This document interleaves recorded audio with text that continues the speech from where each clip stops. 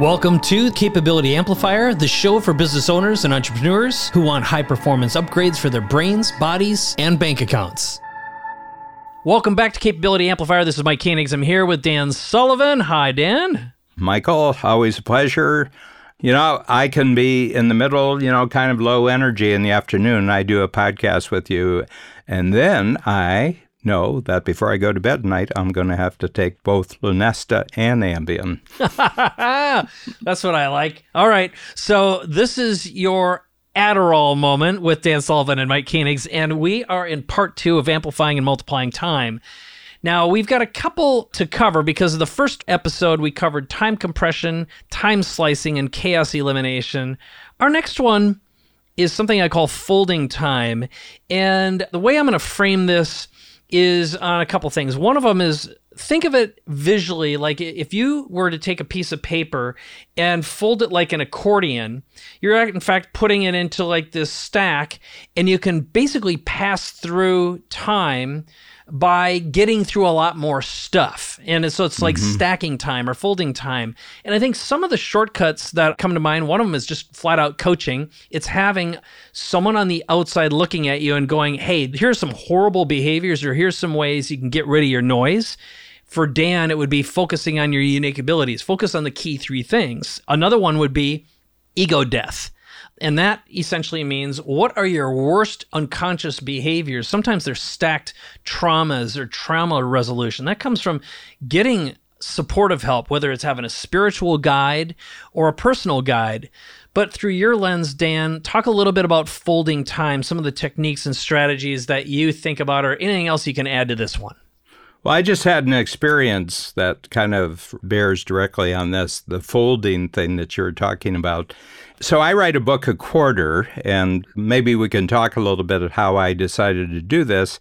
They're very short books, and what I've discovered is that a short book actually gets read and a long book doesn't get read. So the Kindle has really given us a lot of research about readability, and they find that the average downloadable book, electronic book, if it's more than 100 pages, the actual readership of that, if it's nonfiction, we're not talking about fiction here, Mike, we're talking about nonfiction.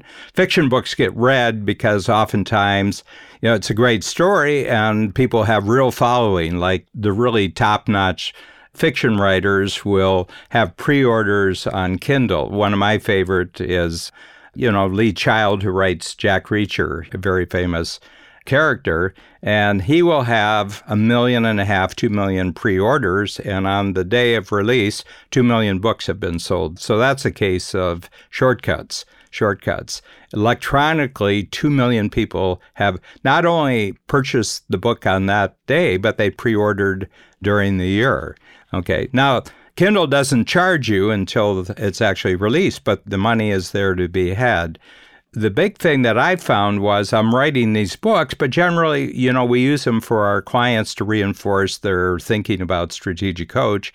And then we use them for referrals because people will ask, could you send out 3 of these to these 3 entrepreneurs and tell them that I thought this was really good, and they develop a relationship for us. Same thing happens with our podcast. You and I, while we're talking in the next 25 minutes, right now, 10 future relationships with us and what we do are being formed as we do this, but we don't have to spend any time doing that. It's being done at the other end. But I have a real great collaboration with a man named Kerry Oberbrunner from Columbus, Ohio, and he knows your friends in Columbus. And Brett and Kerry are real buddies. He's in my 10 Times program. But he can take my books and the audio version of that, and he can put it on 39,000 platforms in a day. Every book now, the audio portion goes to 39,000 platforms. And I got a real thrill because we started with My Plan for Living to 156, which is probably the most viral book we have because people either get really excited or really angry by the title, and you want an emotional response. Nothing better than polarity and controversy to spread a word. As we know. So my favorite bookstore in the world is Waterstones, which is on Piccadilly, right from Piccadilly Circus in London, and it's 5 floors, and they have 3 restaurants and cafes, and they have sofa chairs, and you can go in there when they open in the morning, you can stay all night until the end of the day, and you can read all day, and they don't even require that you purchase anything. But anyway, we did the first one right at the end of July, and 48 hours later, Waterstone was featuring my book. And last week we did one. We did it on Who Do You Want to Be a Hero To? And 4 days later, it was in Waterstones. Just think about the time shortening involved in that. And the digital age is for those who love shortening time. You know, I mean, for those people who don't have any reason to shorten time, the digital age actually complicates your time. And it shortens the time of people who have intention and clarity about what they want and what their standards are and what activities. But for people who don't know those 3 things, the digital age just explodes your time. Will this never end, you know? First of all, it seems like everything is lasting a long time, but it actually steals your actual good time away from you. So there's my shortening. I love that. I love that. And I'm going to ask you one thing, because as I'm listening to you, when you fold time, you know, we talked about unique abilities. And you said in the last episode about determining what the key 3 things that you're great at, what your unique abilities are, and only doing those. So Dan, just for everyone who's listening to this, why don't you share what your top 3 unique abilities are? I'm going to share what mine are, because then it'll hopefully be an exercise where people really think about what that is. So can you describe yours? Yeah, I think the big thing is I create thinking tools. You know, I'm really good at how someone, any kind of situation that entrepreneurs. So first of all, it's my target audience are entrepreneurs. And I said, you know, there's dozens of hundreds of different types of situations that entrepreneurs get in. And I'm really good at thinking tools. And I'll tell you the genetic reason why I'm good at that later in this hour or in a future episode. But genetically, I've got a problem that I've had to come to grips with in my own life, and it's made me into a great identifier of thinking processes just because of my own genetic deficiency or challenge, I'll say. So I'm really good at creating 1 sheets of paper with a bunch of boxes where I get people to identify experience, and I have them take the experience apart and say what they liked about it, what they didn't like about it, what better approach in the future would be really good, and what are the first 3 actions you're going to take. And it takes them about 15, 20 minutes, and then I have them get together with other entrepreneurs who've done the same exercise, and they talk, and all sorts of creativity comes out of it. And I'm just good at that. I just can do that, but I can come up with great diagrams. You know, I'm very graphically oriented.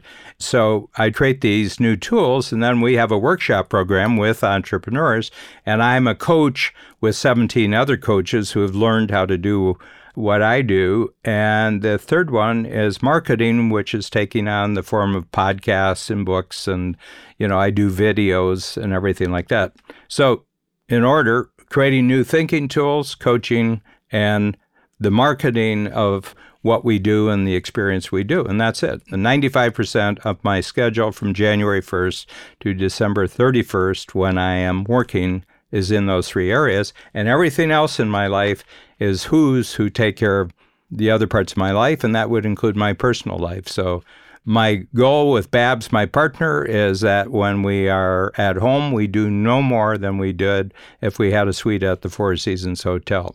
And I said, what do we do when we're at the Four Seasons? We get waited upon. I said, that same thing's going to happen at home. I love it. I love it. Yeah. So mine's very different than yours, but similar, complementary. It was you who said this years ago, but my unique abilities revolve around amplify, amplify, amplify. Time compression. So number 1 is I'm really good at helping experts and visionaries create empires by turning ideas into products and services that people want, or reinventing, in other words, creating a new vision that resonates deeply with who they are at their core. Number 2 is I have the ability to become the visionary, in other words, the creator, and their target audience, and being able to essentially perform a message and an offer that makes people want what you have. So in other words, I can listen to someone, invent a new idea or product, that they deeply resonate with and become them in their voice and their target audience and be able to spew it out really quickly so they can just parrot what I gave them and then they'll go and make money. So it's messaging. And then the third is then amplifying those messages to the next level with new technology, with next level technology. So I was doing video marketing before YouTube existed and podcasting long ago and social media and mobile text marketing before it even, it was brand new. I built businesses and sold them. I'm probably a little too early, frankly. I'm usually a little bit too ahead of the curve, but that's a pain I'm fine living with. So those are my three. Yeah. And as you say, they're very complementary. And, we each have a stack of talents, and we do that. And there's other sub-talents that go along with that. But those are always the three in the middle for me. And my goal every quarter, every year, is that in those three areas, I get better from one 90-day period to the other.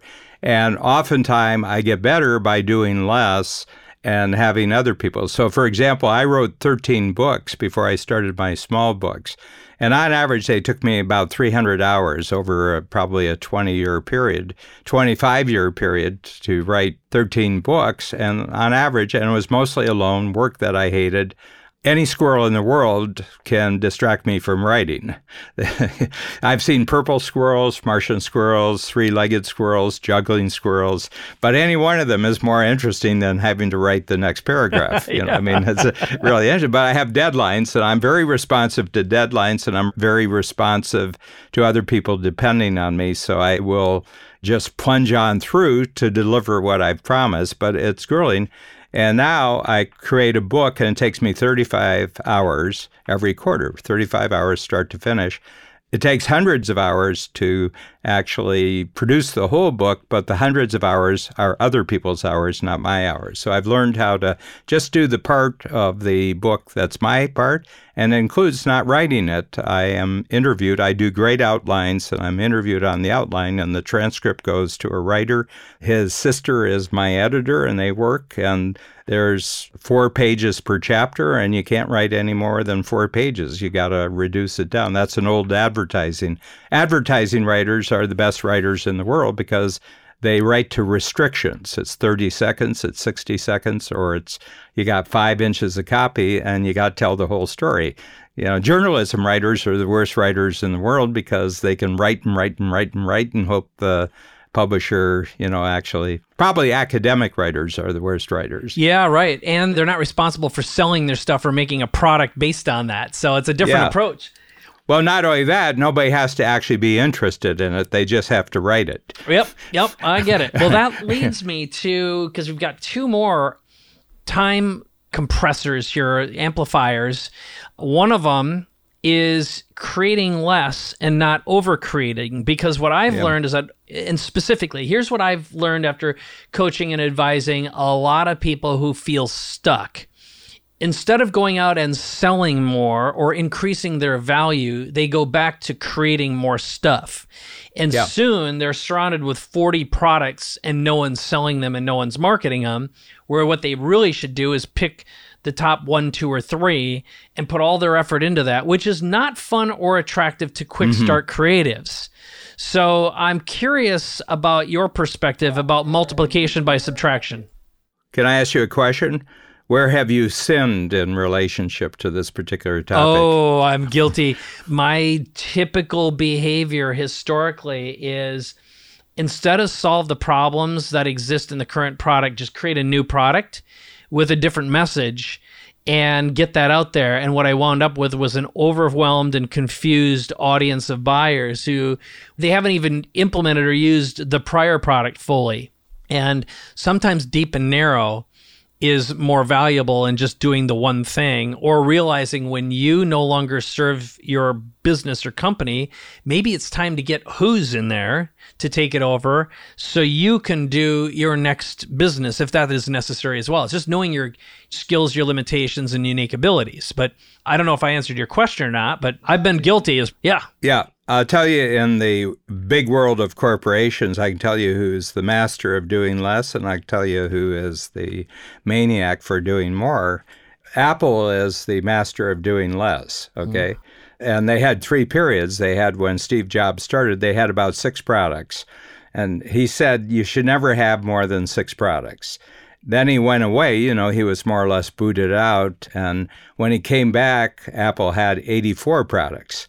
And in the first year he was back, they were back to 6. And I think Tim Cook has been really good about keeping it kind of simple. I mean, an iPhone is really their, they have their computers, but there's not real growth in the computer market at their price range. I mean, they make bigger profits than anyone else because they charge higher, but computers are not the big thing, but the iPhones really are.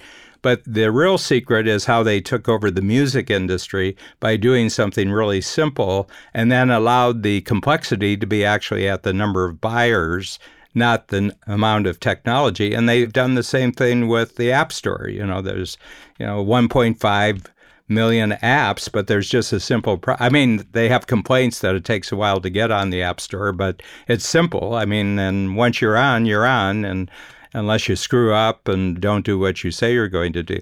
The all-time, maniac on overcreating is Nike. I mean, the number of shoes that they go through, and I think all the sneaker makers are really, really bad here, You get a really great model, you got really comfortable, and you find 3 months later it's gone and they've replaced it with something else. Yeah. I haven't bought a Nike shoe in 30 years because for that reason. It'd be like I found something I liked and then I couldn't get it anymore. It's like, no. And I found that their shoes gave me backaches. And I'm like, never giving them another chance. I haven't bought one since. So that's interesting. I hadn't thought about the psychology behind that. In the Free Zone Frontier program, which is really our top program, that how the artist that was previously known as Prince, well, the Free Zone Frontier is the program that was previously known as Game Changer. The reason I changed is on Google, I got to page 48 of Game Changers, and I decided that wasn't a really unique name. So, and Free Zone Frontier, we've got all the IP locked up and everything. We're the Free Zone Frontier. Anyway, I did an exercise of the 3 best ways in your business that you've actually simplified. You've been a great simplifier.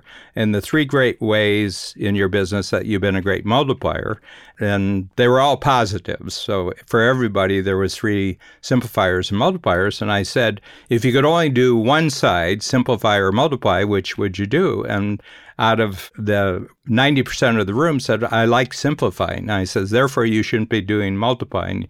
You should be simplifying and then find someone whose unique ability is multiplying and do a collaboration with them, okay? Because it's really hard to be both a simplifier and a multiplier, okay? You're going to be better at one, and your lack of interest in the other is going to screw up your simplicity. So there you go. I like that. Well, we've got one more to get through before we actually send people to our next episode, which is the 7th, which is about increasing your courage. This one, though, is what I call embracing the new rules of, and I've been calling it the super being economy. Yes. The premise is the transition from the old world of obsolete institutions that are no longer trusted. Those are everything from medicine to government to money and banking and transportation. Education, totally. They're all rotting corpses and phantasms. Legal industry. Totally. They're all extinct. Yeah. Legal industry. The movie industry. Yeah. And it's like they're distrusted, despised in general. And new stuff is showing up, which represents chaos and opportunity to us as entrepreneurs. Waste management is still pretty good. That's interesting. I trust waste management. Well, if your streets don't stink, then you're doing pretty good. Don't tell people in San Francisco about that. Need I say more? All right. Filthy place I used to love. Yep. So I think the new rules through my lens, and you just practiced cancel economy. Yeah, I sure did. And I love the city. It smells like pee and poop, and it's unsafe. It doesn't feel safe to me. Constantly accosted. Okay, moving right along. For disruption, so the new rules are creativity, co-creation, which you talked about in the Free Zone Frontier, innovation, what I call new leadership, and transformational experiences and events. I list those because it's like in the world of deep fakes and VOCO and not being able to trust your senses any longer, you really want to trust leaders you can press the flesh with. The online world, in many cases, is a race to the bottom, and that of copycats, trademark and copyright violation, and it's increasingly unsafe and overpopulated by fakes and frauds and Kardashians, for example. So, through your lens of the new rules of the super being economy, events, experiences, like what matters most to you right now in this list, and what are you most attracted to? Well, I think, on the trust issue, what I focus on is being trusted, rather than worrying about too much who I can trust or who I can't trust. And my main vehicle for doing that is that I want to be a hero to someone who wants to be a hero to other people. And there's kind of a reality check with that. So I don't want to be a hero to people who have huge ambitions or, have a lot of money or are very famous and they have celebrity. I want to be a hero to someone whose life I kind of understand, which is entrepreneurs, because I've spent the last 45 years just looking into everything that's part of the entrepreneurial life. And I want to be a hero to an entrepreneur who wants to be a hero to someone else. And the reality check for me is that they themselves want to be a hero to someone else. And it's the fact that they want that I want to be a hero to them. So that's my reality check. And that's my new rule of living in the world we do, just to check out people. And if they don't want to be a hero, then I don't want to be a hero to them. And I know you want to be a hero to the people that you're a hero, the people that you show them how to take a really unique ability and go 100 times in terms of their value and impact in the world. Tells me that, Mike, you want to be a hero, so I want to be a hero to you because I know who you want to be a hero to. That's great. And, as you were talking about this, I think in the super being economy, now more than ever before, the value and importance of building a personal brand and platform. The one I always like to pick on here, even though he's a unicorn, Elon Musk, never paid for marketing or advertising. He can press a button, communicate to the world, and cause... First of all, he can create controversy, he can create massive demand for any product or service, and scare the hell out of his competitors and his naysayers. And I don't see a distinction any longer between a personal brand and a business brand. No matter what, let's say you've got a personal platform, okay? And I'm going to say platform is more important than brand. Yes. Okay? That's a culmination of your IP, your followers, your following, your cumulative message and trust, we'll call it like that. And so you could walk in, reinvent yourself, make a declaration, and boom, instant value. And now in the world of push button, broadcast everywhere to anyone, it's a matter of messaging and a certain level of predictability, curiosity. And what I'm most interested in right now is entertainment, because you've got to be a damn great entertainer in order to build a great platform. At least you've got to be interesting. So your thoughts on that, because when you talk about marketing, this is where you're spending a ton of your time, which is building Dan's personal brand and Strategic Coach's long-term brand. But it is a platform, and I want to tell you something that I did. When I go on the road, I do road shows, and I'm introduced by one of our salespeople. For years, they've kind of said, for 25 years, I work with Dan, and he's, a lot of compliments and everything. And we were in London last May, and I always have a panel of entrepreneurs with me when I'm giving my talk so that they can actually talk about the reality of the concepts and tools that we're teaching. And I said, I just want you to not do this time. I just want you to say, we're going to go for about 90 minutes. Dan Sullivan's going to talk for roughly about half that time, and then he's going to have his guests come up and actually talk about what Strategic Coach has done to them.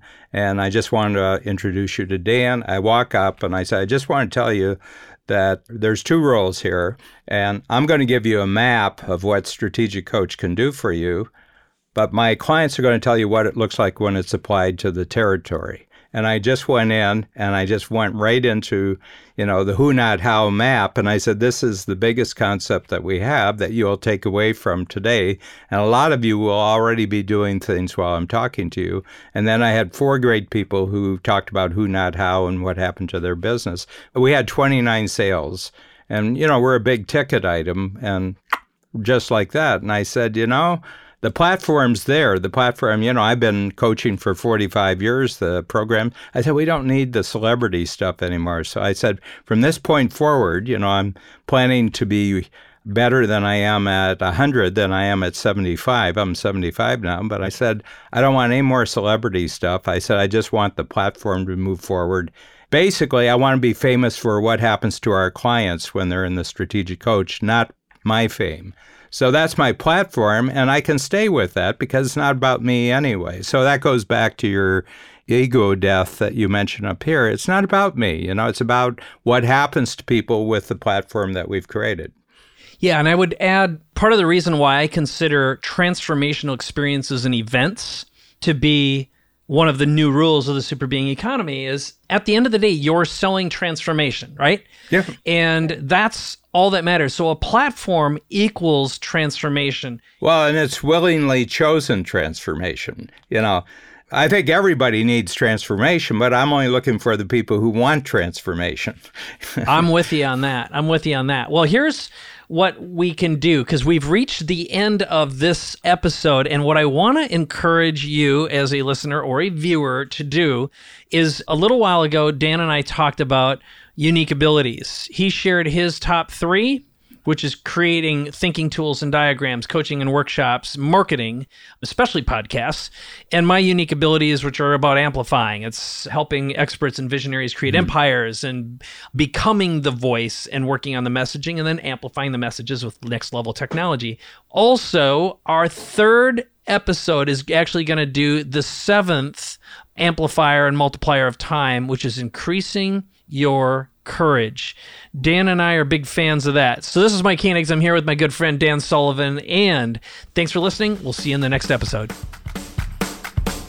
Will you head over to iTunes right now to rate the Capability Amplifier show? Every rating and review helps spread the message and create more empowered entrepreneurs like you. And if you've already done that, please share this episode with a friend who you know can benefit from Capability Amplifier. And if you have any questions or suggestions, head over to capabilityamplifier.com. There you can leave us an audio message, and Dan and I listen to every single one of them. Thanks again for listening, and we'll see you soon.